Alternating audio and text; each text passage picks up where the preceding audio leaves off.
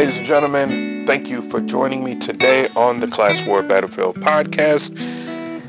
Please do me the honor of supporting this work that I am doing. I've been doing this work now for free on your behalf for, my God, 11 years.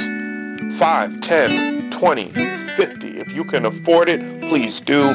Cash at me at $CWB Podcast. CWB Podcast. Cash App it. CWB Podcast. Also, hit me up on PayPal, CWB Podcast, all the way across the board, y'all. Help me out. Help me out. Help me out.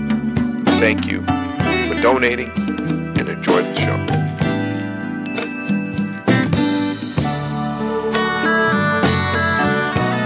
Now, the definition.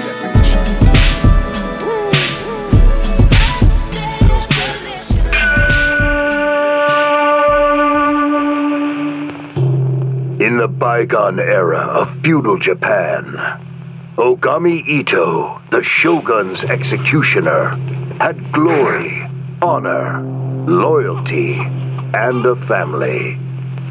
Until everything was taken from him. Everything except for his son.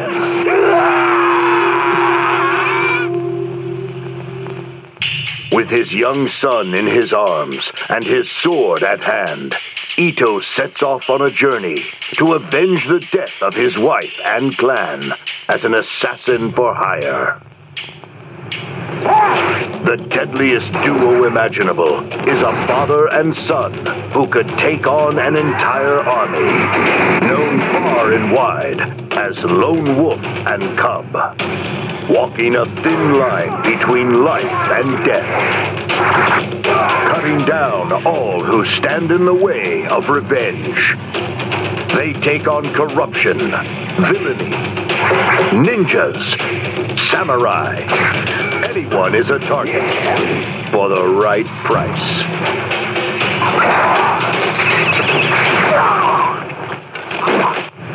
Forged in battle and tested in fire, with no allegiance but to themselves, on the bloody road to hell. They are assassins. They are vengeance. They are Lone Wolf and Cub.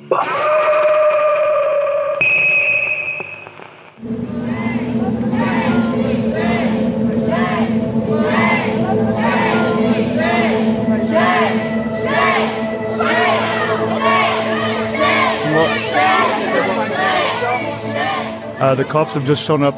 Not sure what's going on yet. In June, activists with Atlanta's Stop Cop City movement gathered to honor one of their own. It had been 6 months since officers killed Manuel Esteban Pais Terán, known as Tortuguita.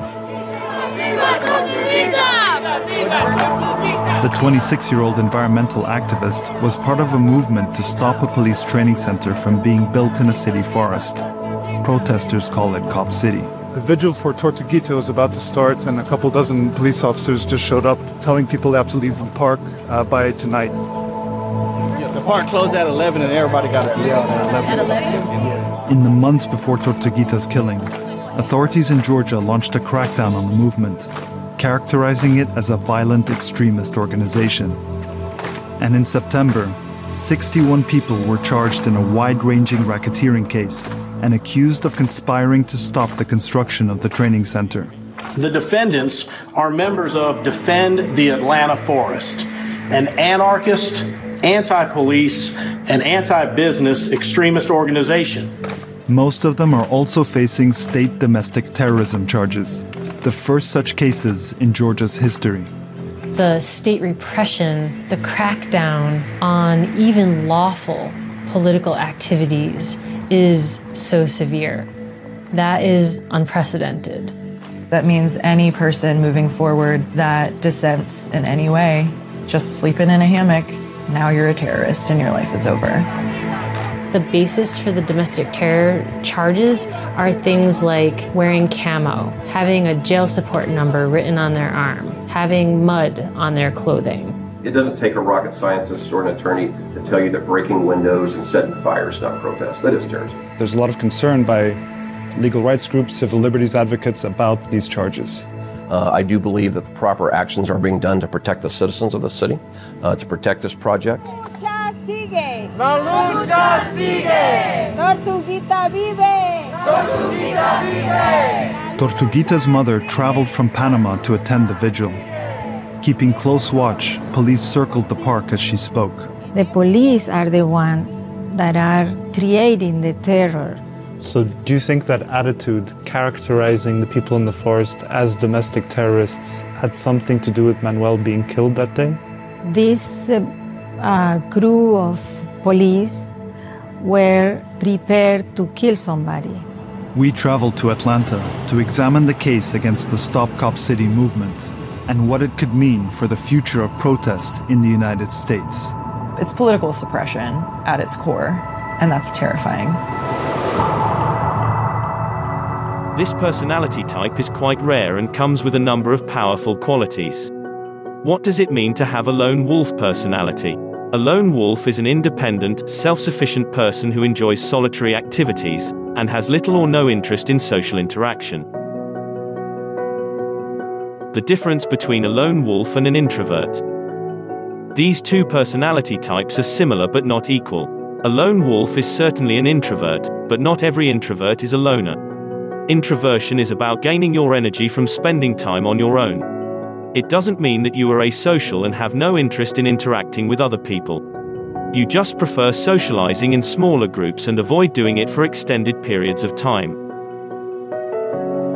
The lone wolf personality, on the contrary, means that you have a very limited interest in building any relationships with other people or earning their acceptance. It's basically an extreme introvert who has a rich inner life and a very low need for socialization. At the same time, the lone wolf is not antisocial and means no harm to other people. It's just a very private person who doesn't easily let others in his or her life, and prefers to keep a safe distance from them. Let's see 10 signs of a lone wolf personality and if you are one of them. 1. You are self-sufficient. You enjoy solitary activities more than group activities. While this is also true for an introvert, a lone wolf goes further than that. If you are one, then your degree of self-sufficiency is so high that you basically need no or very little socialization in your life. You rarely enjoy yourself at any type of social event. In fact, you are more likely to feel bored and lonely at a social gathering than in your own company. Thus, if you go to a party, you will probably spend the evening sitting on your own, immersed in the world of your thoughts, in a corner somewhere while everyone else is socializing. 2. You are very skeptical. You don't open up to people easily. To be exact, you rarely let anyone in your quiet little world. You will think twice before sharing any information about yourself with those around you. A lone wolf relies only on themselves and doesn't trust other people easily. While it's not always a good thing, as there are still plenty of beautiful souls in the world, having a skeptical personality allows you to stay safe from betrayal and disappointment. This trait can be beneficial because, after all, the only person you will spend your life with for sure is yourself. Being guarded means not expecting too much from others and not letting your happiness depend on them. 3. You are very independent. Since a lone wolf relies on internal rewards, it makes sense why they have no interest in trying to earn everyone's acceptance. A sure trait of a lone wolf personality is that you don't care about fitting in or being a part of a group. You are perfectly fine on your own, not belonging anywhere but to yourself and your small family circle. Thus, you will never try to win friends, fish for compliments, or attract everyone's attention in any other way. You will never adopt behaviors or hobbies for the sake of gaining popularity and validation. This is because you strongly believe that if someone is meant to be in your life, they should like the real you. So it makes no sense to try to look or behave like someone you are not. The only people a loner will spend time on are like-minded individuals with similar interests and values in life. 4. You are a private person. Your privacy and personal space mean a world to you, and you don't let anyone violate your boundaries. If someone is trying to snoop into your life, you may become rather tough while protecting your territory. This is another basic difference between a lone wolf personality and an introvert. Introverts often find it hard to say no to others and maintain firm personal boundaries. Lone wolves don't mind openly pushing people away, even if it looks confusing or impolite. However, giving so much importance to privacy also means that you respect other people's boundaries as well. So you will never behave in an intrusive way or disturb anyone's peace. 5. You have an intrinsic motivation. This is another powerful trait of a lone wolf personality. You rely only on intrinsic motivation, which means that you are not interested in what most people in our society pursue. Your own satisfaction from performing a task or achieving a goal is the only thing that matters. External rewards, such as praise, grades, or money, don't interest you. If you have accomplished something, all you want is to feel good about your work and see the positive impact it has on the world. 6. You are highly imaginative. As an introverted loner, you tend to be highly focused on your inner world most of the time. You are an abstract thinker who constantly explores the realm of ideas, theories, and fantasies. Lone wolves are often highly imaginative thinkers who pursue creative endeavors. They have whole galaxies inside their heads and are quite happy living in their own quiet universes. This allows them to live fulfilling lives without being connected to other people. 7. You have a small social circle of high quality. A loner will never waste their time on the wrong people. Being one means that your social circle is very small, and consists of just a couple of people you trust and have a deep connection with. You see no point in having shallow relationships, based more on social obligation than on genuine interest. Thus, you will build relationships and friendships only with authentic, deep, and loyal people you resonate with. If someone turns out to be fake or a bad influence, you don't hesitate to cut this individual out of your life. 8. You are a deeply loyal person. A lone wolf is not someone who will fake relationships or pretend to be a nicer person than they are. You will never hear shallow pleasantries or hypocritical compliments from them. If you are one, then you can certainly define yourself as an authentic person. Since you are uninterested in earning other people's approval, you are not afraid to show your true face to the world. You only speak the truth and say what you mean. You see no point in developing a fake persona in order to look more likable to others. All this also means that you are profoundly loyal to those few people you have in your life. They appreciate you for your honesty and raw personality, and you cherish them for being a part of your life because you have good reasons to keep them in it. 9. You are pursuing a creative endeavor. Many people who have the lone wolf personality type tend to be creative in some way. These are the people who are the best painters, poets, and writers. They compose music, embrace photography, and prefer to work alone in silence. Because their work requires them to be independent, they have a natural desire to remain withdrawn from the rest of the world. They accept the isolation because it allows them to see details that they might otherwise miss. 10. You are thought-provoking when people get you talking. The lone wolves have interesting things to say. They might not be fans of small talk, but that doesn't mean they can't be engaging in a deep discussion. This distinction is a common source of confusion. Introverts are often considered to be quiet, but that's not because they don't like people. They just don't like to talk about trivial things. Introverts are passionate people who want to make the most of their days, so they'd rather not waste their time with a shallow conversation. If you want to find out how fascinating an introvert can be, simply ask them an intelligent question about a topic that they care about.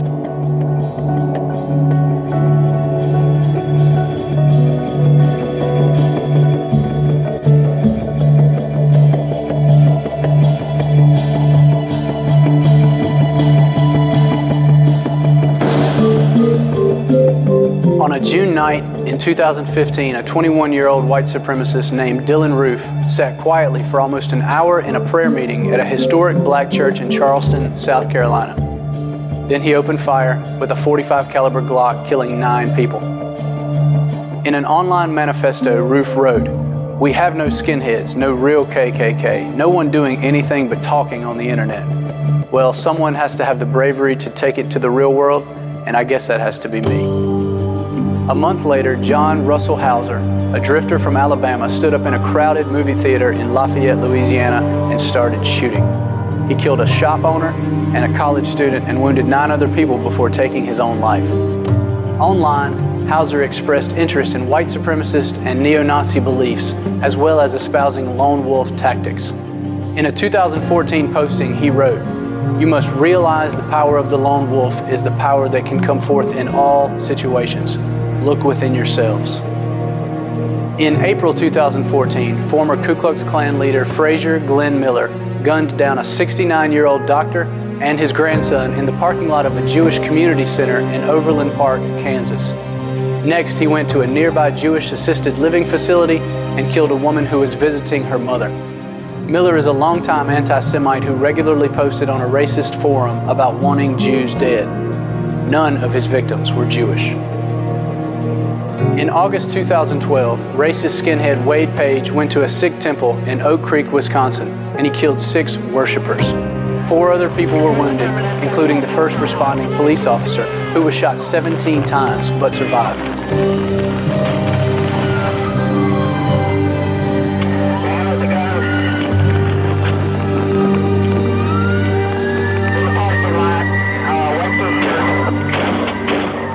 I'm Sergeant Corey Flowers with the Greensboro, North Carolina Police Department. Wade Page was just one of many racist skinheads I monitored during the years he was in my area. No warning bells went off for me that Page was a future mass murderer. There were no obvious signs that he would go on a killing spree. But Page, Miller, and Roof are all classic examples of a lone wolf, a person who carries out a terrorist attack entirely on his own, without direction or orders from a group or leader. While international terrorism is on everyone's mind nowadays, it would be a serious mistake to discount homegrown terrorists, especially those acting on their own. In fact, a 2009 report from the Department of Homeland Security said, quote, "White supremacist lone wolves pose the most significant domestic terrorist threat because of their low profile and autonomy." Austin, Texas Police Chief Art Acevedo learned that lesson the hard way. In November 2014, a man named Larry McWilliams went on a shooting spree. He fired more than 100 rounds at government buildings, including the police department. In his van were propane cylinders he planned to use to firebomb other targets. McWilliams was a follower of the racist religious doctrine known as the Phineas priesthood. Chief Acevedo summed up the threat when he said McWilliams was, quote, "a homegrown American extremist. Hate in his heart was part of his problem. What keeps me up at night is these guys, the lone wolf." Lone wolf violence is on the rise, and we in law enforcement must learn to identify this deadly serious threat before more lives are lost. Years ago, KKK rallies and burning crosses signaled the threat of racist violence, but today organized hate groups are in decline. This is because many would-be recruits are congregating on the web and communicating through social media rather than joining organizations. For instance, Dylan Roof said a white supremacist website was the primary influence in forming his racist beliefs.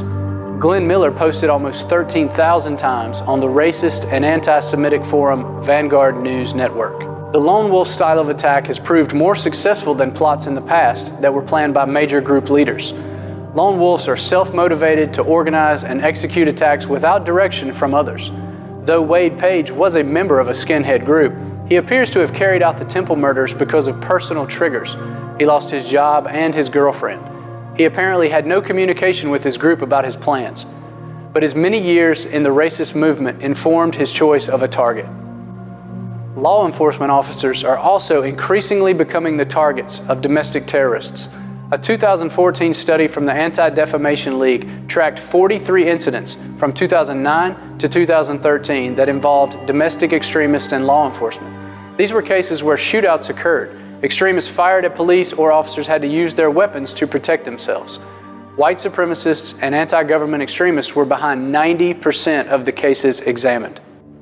A study by the Intelligence Project of the Southern Poverty Law Center examined 63 incidents from April 2009 to February 2015. It found that a domestic terrorist attack or foiled attack occurred on average every 34 days, almost every month. 63 people died in those attacks, along with 16 assailants. lone wolves were responsible for almost 3/4 of the incidents examined. Extremists worked in pairs in 10 of the remaining 16 attacks where the number of assailants was known. Only 6 cases involved 3 or more people. The study uncovered other key components of the attacks and the offenders behind them. A little more than half of the attacks were motivated by hate, including white supremacist and radical Islamic beliefs. The remaining attacks were triggered by anti-government beliefs, such as those held by sovereign citizens who believe the government has no authority over them. Firearms were used in the majority of the incidents. 25% of the cases involved explosives. Other weapons, including arson fires and even a private plane, were used in 11%. The attackers were overwhelmingly male, with just 7 female assailants. They also were much older than most violent criminals, who were usually 15 to 24 years old. The study found that the majority of the attackers, those whose ages were known, were between 30 and 49. A surprising number of them were much older. This suggests that lone wolves spend many years absorbing radical right ideology before finally committing violence. To these extremists, violence is the only answer. A former FBI profiler has documented the marked progression that terrorists go through to reach their ultimate solution.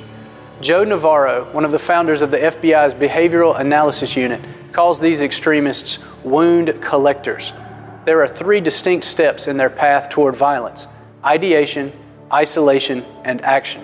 In ideation, offenders form a specific grievance against a target, fixating on what they see as an injustice. They collect these grievances or wounds and nurture them, obsessing over them. It's during this time that the offender spreads his message to family or friends who either ignore the signs or think it's just talk and nothing will come of it. Once an offender's communications are ignored, he isolates himself physically and mentally. He retreats to the internet, where racist websites and forums reinforce his beliefs. This is when he becomes really dangerous because there is nothing to counterbalance his obsession. Escaping into cyberspace also makes lone wolves much harder to track, but there are some warning signs. In a 2-year study of almost 100 murders by racist extremists, the Intelligence Project identified 10 characteristics shared by killers who were active online. All the extremists in the study were unemployed. All engaged in some type of public activism, like protesting or leafleting, before turning to the internet. Most of the incidents occurred at home because triggers of violence are often personal. They posted on more than one racist forum or blog. There was sustained online activity. Almost all offenders had been on racist forums for more than 18 months. They exhibited antagonistic behavior with others on online forums. There was a change in their regular posting patterns, either an increase or a decrease. They discussed violence as an acceptable solution to problems. Weapons were discussed, and a specific enemy was identified, whether someone of another race or religion or the government. Finally, the offender is ready to act on his obsession. As Navarro described it, extremists in that state of mind have a lot of anxiety, and the only way to relieve that anxiety is to kill or harm somebody. Experts agree that lone wolf attacks are difficult to prevent, so what can be done to combat them? Identifying and hopefully preventing such attacks is not just the responsibility of law enforcement, but also of the public at large. Everyone has heard the slogan, "See something, say something." In dealing with possible lone wolf attacks, law enforcement needs to add the message of hear something, do something. Old friends of Dylann Roof, who reconnected with him shortly before the Charleston shootings, said they noticed changes in him such as odd behavior and violent tendencies. His roommate said Roof had been plotting something big for months, that, quote, he wanted to make something spark up the race war again. But the roommate never told the authorities. Another friend took Roof's gun from him after Roof had gone on a racist tirade 2 weeks before the shooting. Many other lone offenders advertised their plans for violence in various ways. FBI profiler Navarro said, under ideal situations, you're tracking, when did this individual start communicating this stuff? Who are his associates? Is the verbal attack becoming more vicious? And does it look like they are psychologically crossing this line where they've convinced themselves that violence is the only thing to do? In the past, it was easy to spot the haters in their hoods and robes, their shaved heads and jackboots, or their paramilitary uniforms. But times have changed, and so have our homegrown terrorists. That means law enforcement has to change the way we keep the public and ourselves safe. During the past week, there have been at least 3 separate attacks launched by what are referred to as lone wolf terrorists, who are often inspired by propaganda from groups like ISIS. Last Monday in Quebec, a man who had converted to Islam and had become radicalized purposely crashed his car into 2 soldiers, killing one of them before he was shot dead. 2 days later, another gunman with a similar story killed a soldier standing guard at a war memorial in Ottawa. He later raced into the Parliament building before being shot dead. Then Thursday, in Queens, New York, a man who had posted comments sympathetic to the jihadists used a hatchet to attack 4 rookie police officers posing for a picture on the street. He too was shot dead. Today, on the Sunday talk shows, the heads of the House and Senate Intelligence Committees commented on the attacks. What kind of threat does that pose to our own national security? Huge and getting worse. These attacks and the multiplicity of attacks in 2014 show that their propaganda is having some effect. For more about all this, we're joined now from Boston by Jette Clausen. She is a professor at Brandeis University and the founder of the Western Jihadism Project, which tracks the activity of Islamist extremists in the West. So I want to ask, what's behind these lone wolf attacks? Well, we call them lone wolves, but in most cases they have been connected to networks and peer groups of militants for some time. And they carry out the attacks by themselves, but they are not actually lone wolves in the sense that they have just become radicalized off the internet or something like that.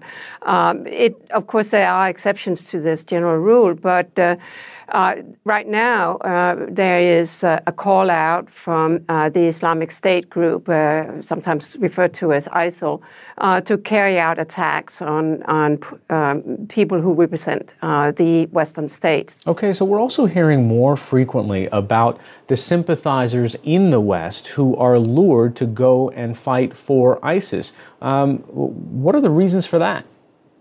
Well, one reason is that they have been able to go. ISIS or ISIL has invited them. There were many Westerners who tried to go and fight for al-Qaeda in Iraq in the previous insurgency in Iraq, and they weren't welcome.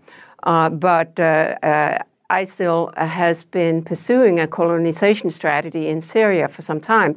And so in the course of 2013, they started inviting Westerners to come and settle. And there were many Westerners who thought it was a very attractive proposition to walk around the streets of the Syrian cities that they referred to as the liberated zones and police the local Muslim population in those places. So they were very attracted to the idea of getting control and being the big man or big woman on the block. Okay, well, once they get there, the story might change a bit. As your research tracks, there's actually a much higher mortality ratio of the Westerners who go in there. Oftentimes they're used as suicide bombers because they're not really much more good to ISIL or ISIS? Yes, that's correct. But in 2013, the mortality rates weren't so high. They have really picked up since the start of this year. And we are now picking up evidence of people who want to come home and have had regrets. But at the same time, even as that's happening, there are also new people who are leaving. So there are, by my count, based on estimates from the different Western governments, there have been around 3,000 Westerners who have, at one point in time, gone off and joined the extremist jihadist groups. What happens when they come back? Is there evidence to show that they are more likely to launch an attack at their home in the West? There is evidence of that, but there are also some coming back who are exhibiting signs of having had regrets, particularly among some of the younger groups, the women, some of the teenagers who are taken off. But they are by no means the only stream that has gone off. They're very hardened folks who have gone off to people with experience from previous insurgencies. A Boston man named Ahmed Abu Samra, who went both to Pakistan and to Yemen, and took off to Syria in 2006, is now believed to be in charge of the social media operations on behalf of ISIL. And so we should be careful not to draw too fast conclusions about what sort of threat these people present when they come back. And for sure, we know from previous experiences with insurgencies and Westerners going off that having had the experience of learning how to carry out violence, shooting a gun and putting together a bomb, they will come back and they will try to carry out violence here. And there have been incidents already that have fortunately been foiled, with the exception of one, an incident in Brussels at the Jewish Museum there. All right, Jutta Clausen from Brandeis University joining us from Boston today. Thanks so much. Thank you. Class war, class war, class war. Now, Jim, show this gentleman how you can dance and sing. That's my attitude towards the Western powers. If you want to say there's no rules, fine. Don't go crying for your mummy when that comes. America today finds herself in a unique situation. She's the only country in history in a position to become involved in a bloodless revolution. If America does not respond creatively to the challenge to banish racism, some future historian will have to say that a great civilization died because it lacked the soul and commitment to make justice a reality for all men. When the system doesn't work for the majority of the people, you gotta change the system.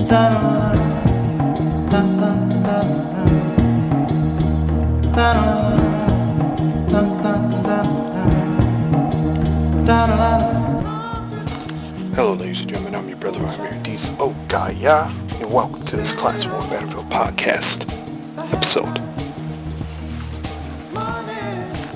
I remember a few months ago, I'm recording this Labor Day, September 4th, 2023, when a group of Stop Cop City activists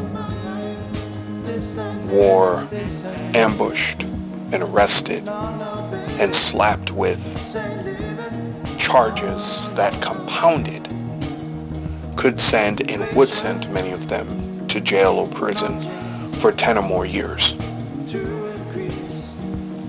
I remember when the Stop Cop City activists, and I forget his name, it starts with a T, was killed by cops who swore that somebody was shooting at them. I think there's a mental disease going on with people wearing badges where they hear in their minds people constantly shooting at them because that gives them an ability.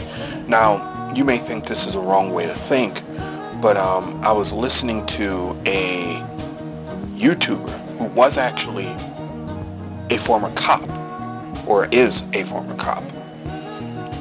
And he was explaining the adrenaline, the culture, the aggressiveness that really does permeate the life of a police officer. And it is pounded into their heads to see threats, even if threats aren't there. Now, this could be not only due to their training, but also due to PTSD.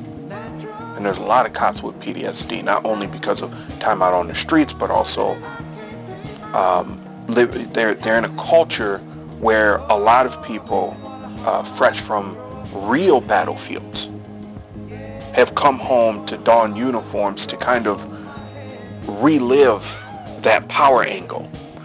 And so there's PTSD that comes from real war battlefields that creeps into policing. But I digress. There was a statement released by Governor Kemp out of Georgia, who essentially called the Stop Cop City activists domestic terrorists and warned of greater consequences for their actions. And I had this thought. The state seems preoccupied with stopping Black Lives Matter, or what the Trump administration called black identity extremists. it seems preoccupied with stopping Black Panthers, with stopping black people who are seeking justice, or seeking, more importantly, to change the status quo.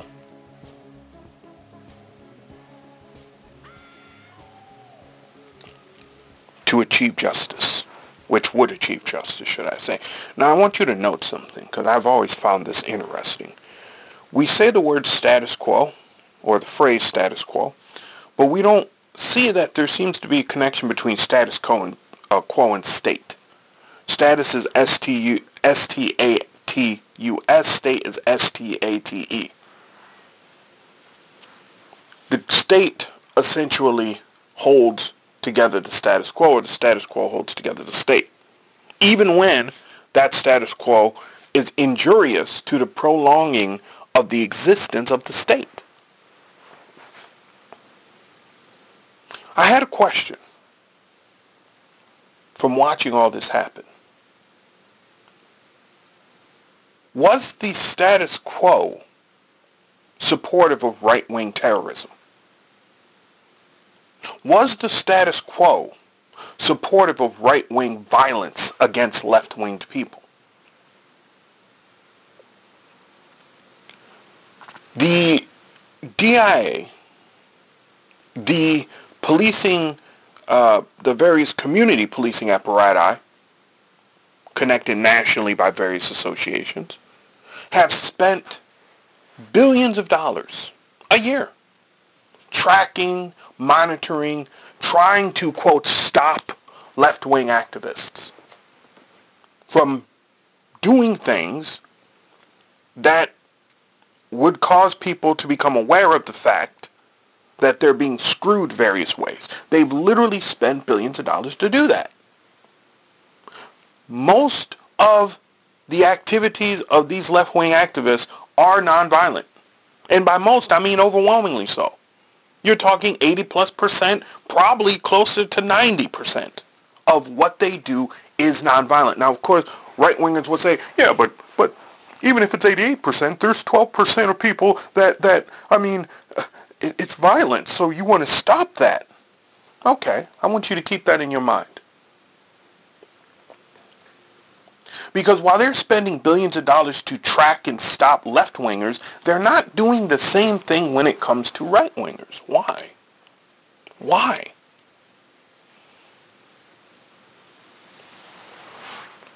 In the past 40 years,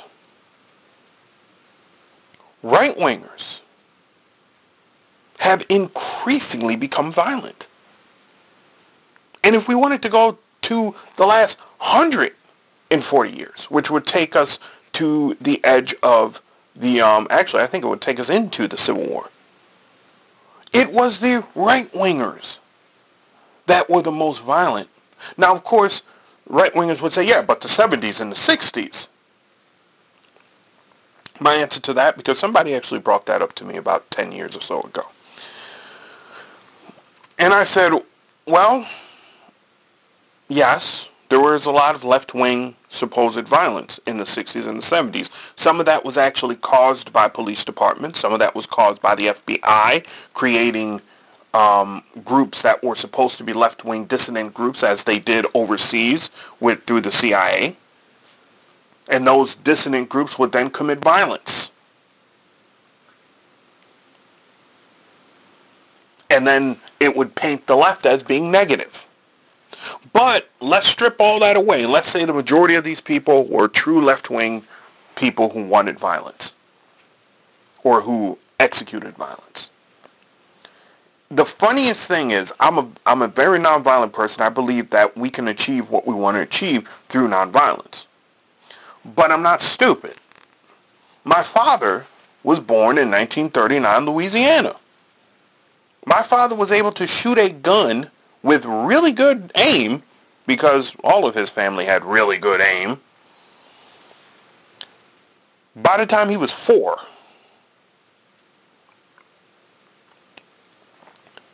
My father needed that protection for himself and his family. Why?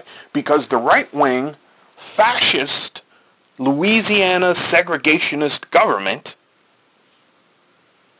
supported the Ku Klux Klan and their violent behavior. The Klan didn't need much to become violent. They just needed to sniff the air and think that, you know, the air offended them to rush into a black community, kidnap somebody, rape somebody, kill somebody.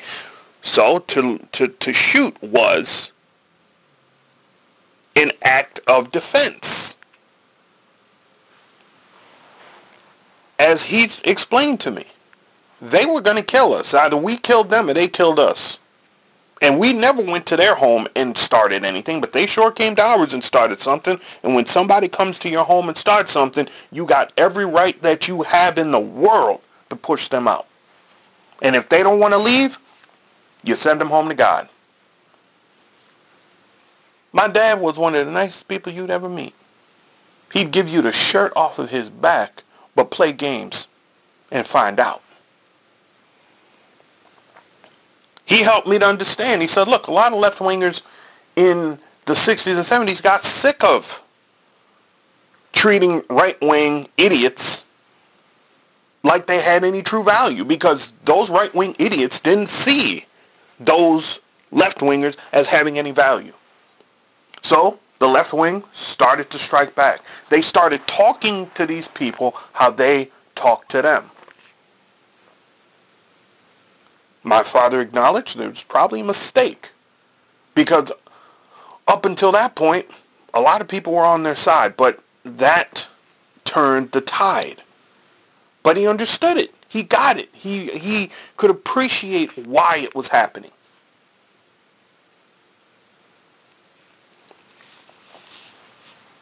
It took me a long time to appreciate it, to be honest with you. I appreciate it. Now I understand it. I'm older. I get it. I see the bigger picture.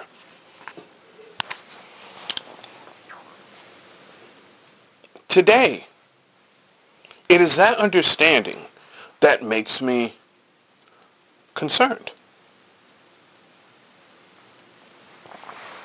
We have seen an increase in right-wing violence in the past 10 plus years. The state seems incapable of stopping these attacks from happening. They can stop BLM people and stop Cop City activists from helping other activists, but they can't stop these right-wing militia groups, these right-wing quote-unquote lone wolves, from killing people. Recently I was watching an interview from the sheriff of Jacksonville County, where one of the recent neo-Nazi white supremacist shootings occurred. And this was just days after it happened. The sheriff said with a percentage of confidence that stunned me that this guy doesn't seem to be affiliated with any groups.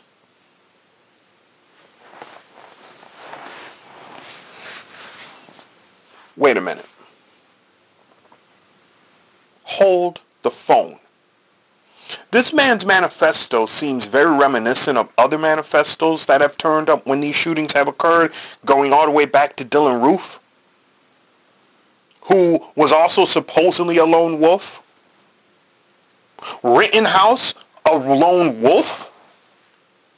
All of the guy who shot up Tops, a lone wolf. All of these people are supposedly lone wolves. Well, let me ask you something, Mr. Sheriff. Let me ask everybody something. How is a wolf created? Oh, here you go with this logical thing. I mean, jeepers, man. It's just a metaphor. Okay, is it? Because the Black Panther Party was shredded down to people who were just slightly affiliated with somebody who might have gone to a possible meeting that may have been Black Panther inspired way the hell back in the 70s and the 80s. It was considered important to to stamp out every member of the Black Panther Party, no matter how small or how potential. It didn't even have to be smoldering. It didn't even have to be lit. If these organizations, these, quote, law enforcement organizations, thought that the ember existed in possibility, it was their job to smash that person down, to make sure it never flourished. There was no idea of, we don't think this person is associated. Nope. Wow, you have something that looks like a panther that is on your wall in your home, and it was seen by the wrong person. We need to haul you in and talk to you, or we need to put you under surveillance because you may be connected to X, Y, and Z.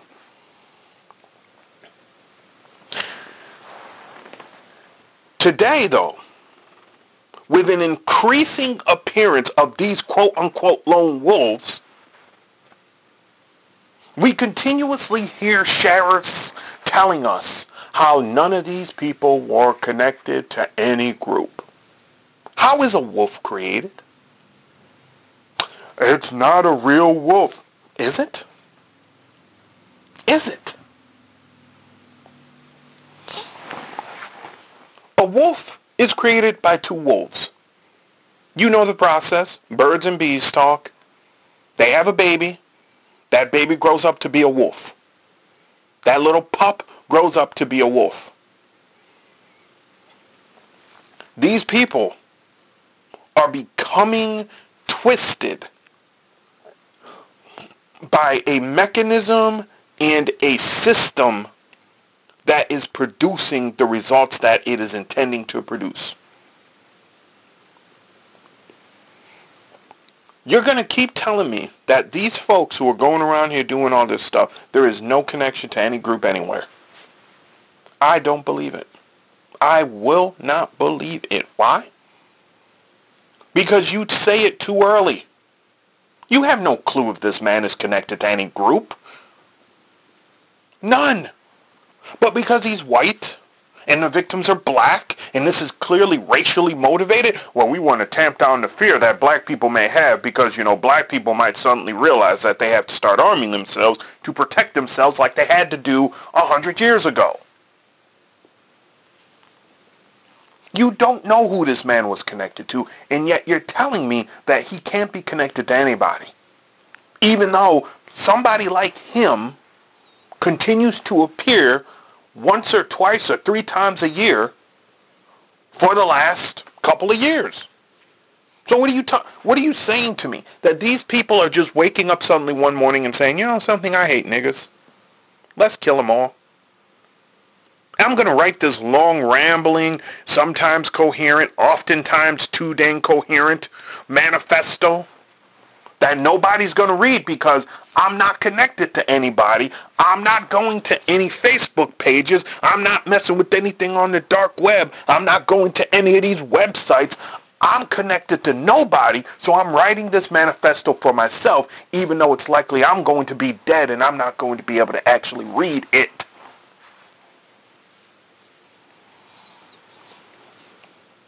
Are you telling me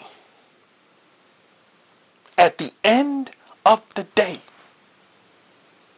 that this person cannot be connected to anybody, that his actions are inspired by nothing?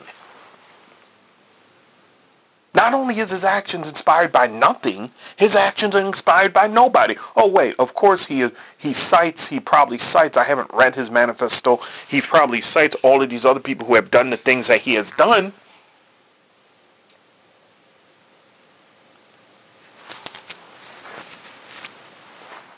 But none of those other people were connected to anybody.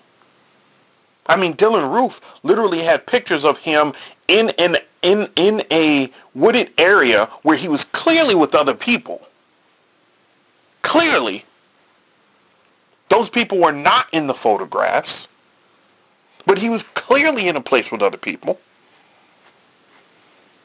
And yet, he too was not connected to any group. By the way, I believe he is not in general population, Dylann Roof. The law enforcement is protecting this white supremacist killer who walked into a church, which I guarantee you some of the white folks who are protecting him are Christians. So they should be outraged that he walked into a church and killed a bunch of parishioners, killed a bunch of worshipers of God, but they're not. They are more in love with protecting him than they are with the Christians who didn't look like them.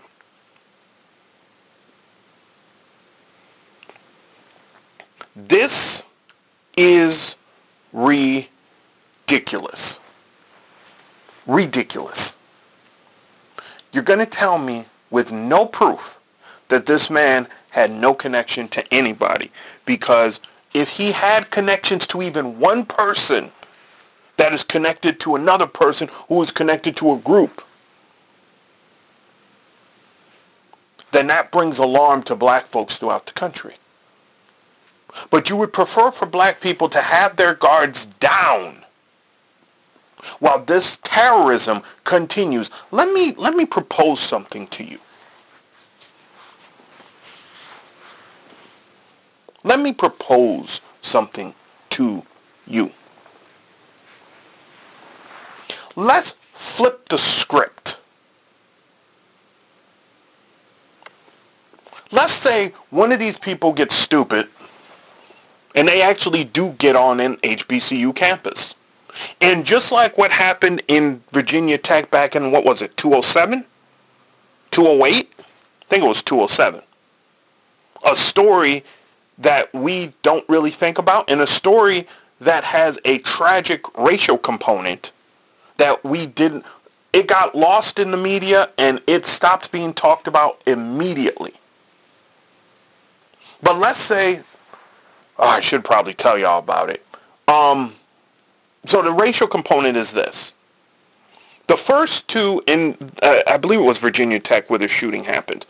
The first two people who were killed was a white woman and a black man. The officers who arrived on the scene quickly determined that it was a murder-suicide. You could probably imagine who was the murderer and who was the person who committed suicide. The murderer was the black man. He killed the white woman and then he committed suicide. The thing that bothered them was that they couldn't find a gun. There was no gun. They were completely baffled by that. Where the heck is the gun? If it's a murder-suicide, where's the gun? It was only when other people were murdered and they started getting calls about other people being killed that they realized, oh shoot, this isn't a murder-suicide. This was a murder, 2 people dead, and we need to go, and instead, we should have been looking for this guy, but because we thought it was black guy violence, we weren't looking for him. And by the way, for those of you who think that this is improbable, somewhere, because I knew the change in the story started happening so rapidly, I downloaded and saved an article where this was actually found, and it was a mainstream article where this was reported. And this was something that was told by somebody who was in the investigation. It might have actually been the sheriff or the chief or something like that who mentioned it. But that's the racial component that has been forgotten to time. It's almost crazy. It's almost been 20 years since that happened. Wow. Anyway, let's say one of these people gets stupid. And they hit an HBCU. And they kill 20, 30, 40, 50, 100 young black people. And finally, black folks snap. And they hit a white community. Let me ask you this. Let's say a black person snaps, black guy, goes into a white community, kills 4 or 5 or 6, quote, innocent white people. What do you think the response is going to be? Do you think the sheriff of that area, do you think the police chief of that area is going to come through and say, oh yeah, well, you know something, this person has no connection to anybody? This person has no connection to nobody. Oh, hell no. You know what's going to happen? Let me explain to you what will happen. Assuming that black person doesn't commit suicide, because he may, but let's say they don't, they're going to be tortured, because that's what white people do to things who hurt them, is they torture them. And then every person that has come across the pathway, every black person that has stepped in the shadow of the person who commits that crime will be hauled in and will be interrogated and will be squeezed for information. They won't care. It could be the mother, it could be the auntie, it could be the grandmama, it could be everybody will be a suspect. And they will probably charge one or two people just because the person's black. They will say, well, this person helped him do this, even though the person may have helped him and not had any clue what the other person intended to do with it. And this person helped him with this, even though, again, the person probably had no clue of what the person was actually going to do with it. But it don't matter. You can't say that you're ignorant of the law. All these people are to blame because these 5 people died. They won't do it with white people, though.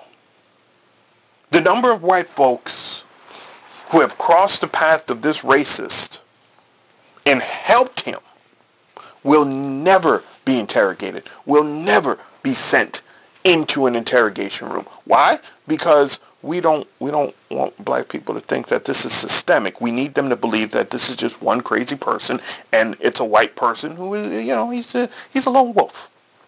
Well, how is a wolf created again?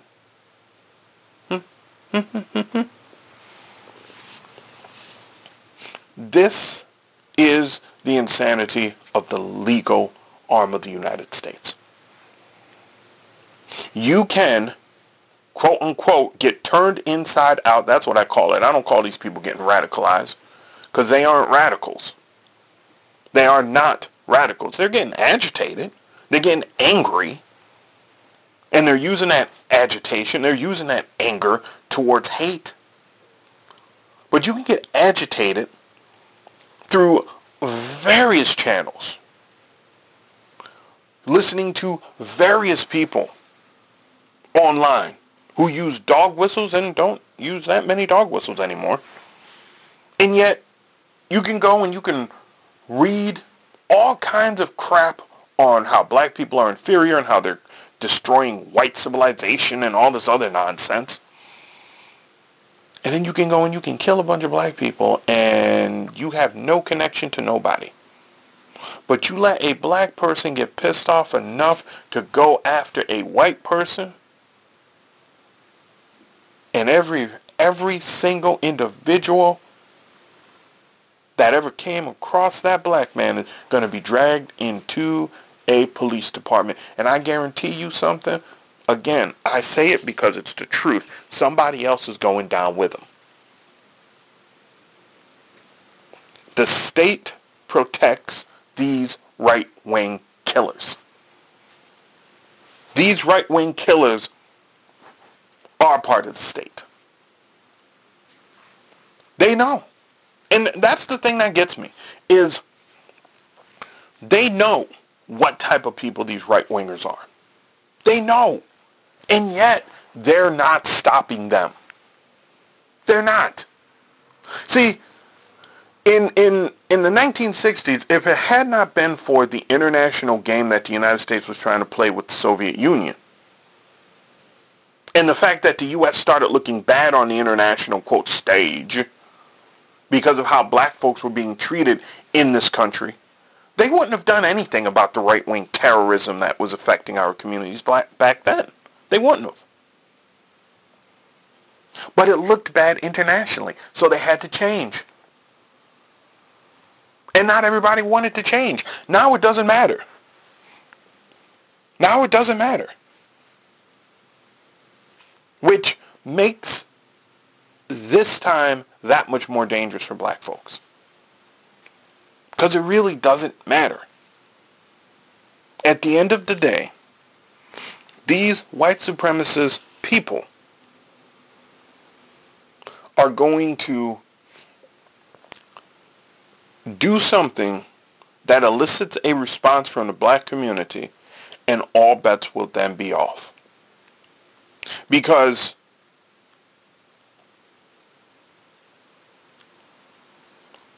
a guy that I knew years ago, I haven't seen him in almost 20 years now, he was a Nazi.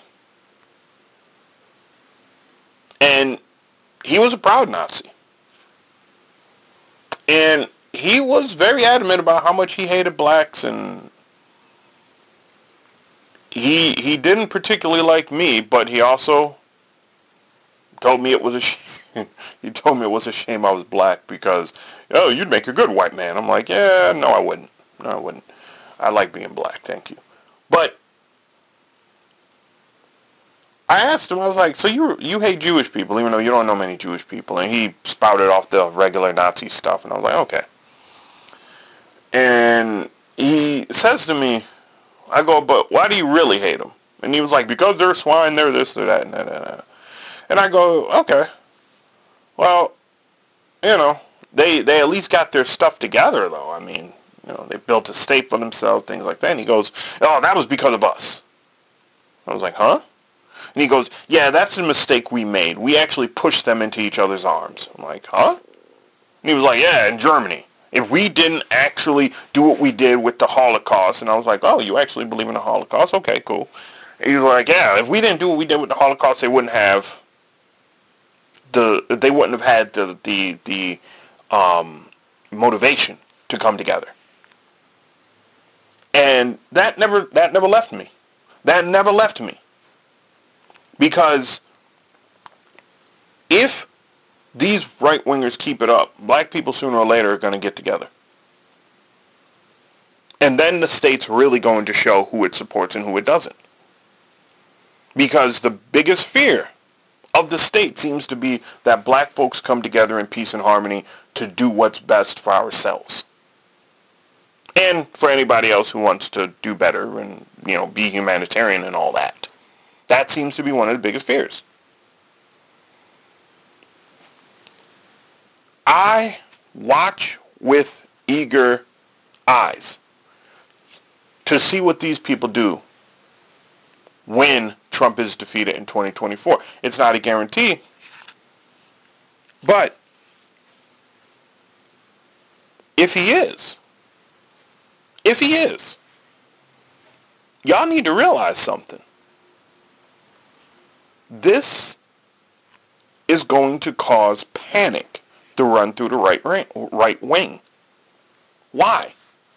I've talked about this before, and it needs to be understated. It needs to be underscored here. Demographically, the right cannot win without dramatically altering what they're talking about in, you know, going into the 2030s. The elevation of more non-white voices into governing positions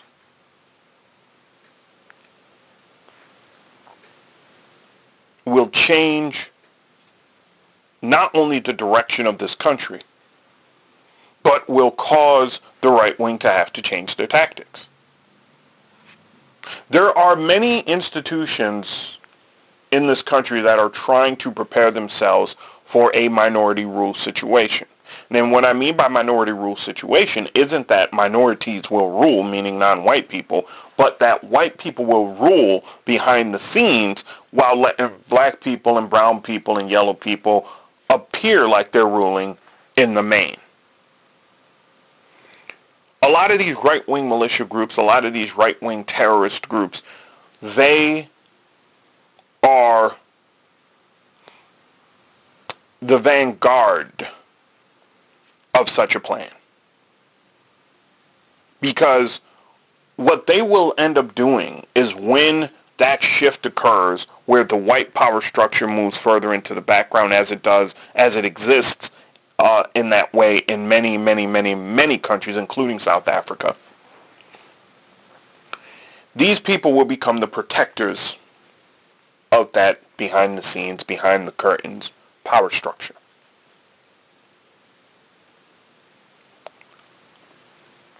Obviously, there's also the other way that this all can go too, where those structures break down because of incoherence and incompetence, which will leave the real power dangling out for whoever wants it. And that's also a major possibility and probability, to be honest with you.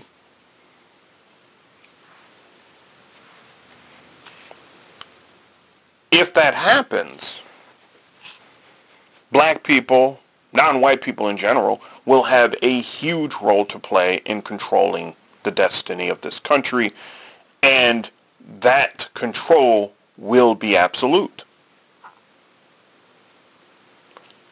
I believe the right-wing terrorist groups know that it's more likely that this second option is going to happen, and that is why they're as active as they are now. The right wing actually has destroyed the structures that would have made the first option possible by scooping out the government, by scooping out the bureaucracy, by scooping out the barriers that kept corporations separate, primarily separate, not completely separate, from government, which would have made that first option, that behind-the-scenes power structure, probable and possible and a near certainty this far into the game. They have left that second option open.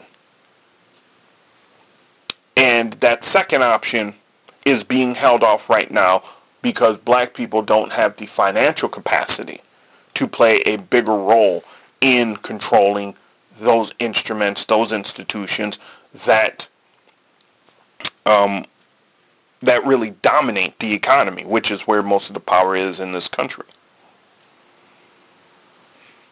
Once that shakes out, game's over. Now, granted, I don't think black folks actually want that, but you see the importance of all this. After 2024, we are going to really see what the right wing is about. I will make a few predictions here. And these are not 100% my predictions, but I agree with them, so I'm going to speak on them presently. One, assuming Joe Biden and Kamala Harris wins a second term, and assuming what I believe is going to be not necessarily a Democratic wave here, but a probability when the Democrats keep the Senate and take back the House, assuming that happens, and also assuming that the Democrats make gains in 2026, I think you're going to see secession start to be bantered around by a lot of states in the South. I'm looking at Texas. I'm looking at Florida. Possibly, Louisiana, Mississippi, or Alabama. Maybe even Georgia. I doubt Georgia, but maybe. And why? Why would I say secession will be bantered about? Even if Texas doesn't go blue in 2024, Texas will go blue in 2028 or 2032. Why? The demographics of the state are dramatically skewing that way. Moreover, black folks are registering to vote in unprecedented numbers down there. There's still more that needs to be done. A lot of Latino leftists are registering to vote in increasing numbers, and you have a increasing Asian population which votes Democratic moving into the state as well. There has been a move by the Texas governor to take control of Houston, which is a very big Democratic stronghold and a increasingly involved county when it comes to the states apportioned delegates to the federal election, they're trying to take it over, because if black people increase their capacity, or they increase their participation significantly in Houston, that can be enough to skew a percentage point towards the Democratic Party. Then if you go to some of the other cities where black people aren't voting at too high numbers, and you start getting them involved. This includes Dallas, Fort Worth, and the like. Even El Paso. That gap, which seems insurmountable, will not be. In fact, I really think that the governor of Texas is frightened right now. He believes that there's a probability, a higher probability than has been the case in a long time, that Texas may go blue in 2024. He has the information to confirm this, but he isn't saying it. But his actions are saying it. If Texas don't go blue in 2024, and the Democrats make strides in 2024 and 2026, they have both the Senate and the House, I'm going to tell you, I believe Texas will be one of the first to say, no, we're really thinking about seceding. This is about to get interesting. And when that secession is put on the table, the terrorism is likely to increase for black folks. I want to thank you guys for listening today. I'm your brother by Emeritus Guy. If you like the work that I'm doing, you can hit me up, CWB Podcast, PayPal, Cash App. If you want to give just $2, $4, $6, whatever you want to give, just throw it into the coffers. I appreciate your whatever you can give me. Big up to Dr. Obadashaka and to all the crew. Oh, if you wanna reach out to me, you can reach out to me. Radio 4all.net. Radio 4all.net. Yeah.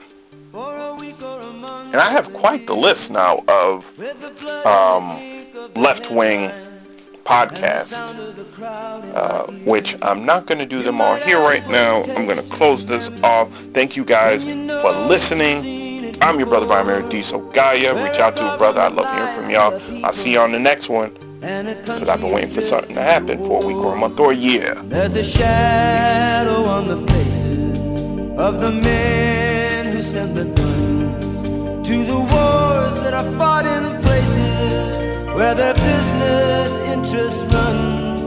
On the radio, talk shows, and the TV, you hear one thing again and again, how the USA stands for freedom, and we come to the aid of a friend. But who are the ones that we call our friends? These governments killing their own, or the people who finally can't take anymore, and they pick up a gun or a brick or a stone, and there are lives in the balance.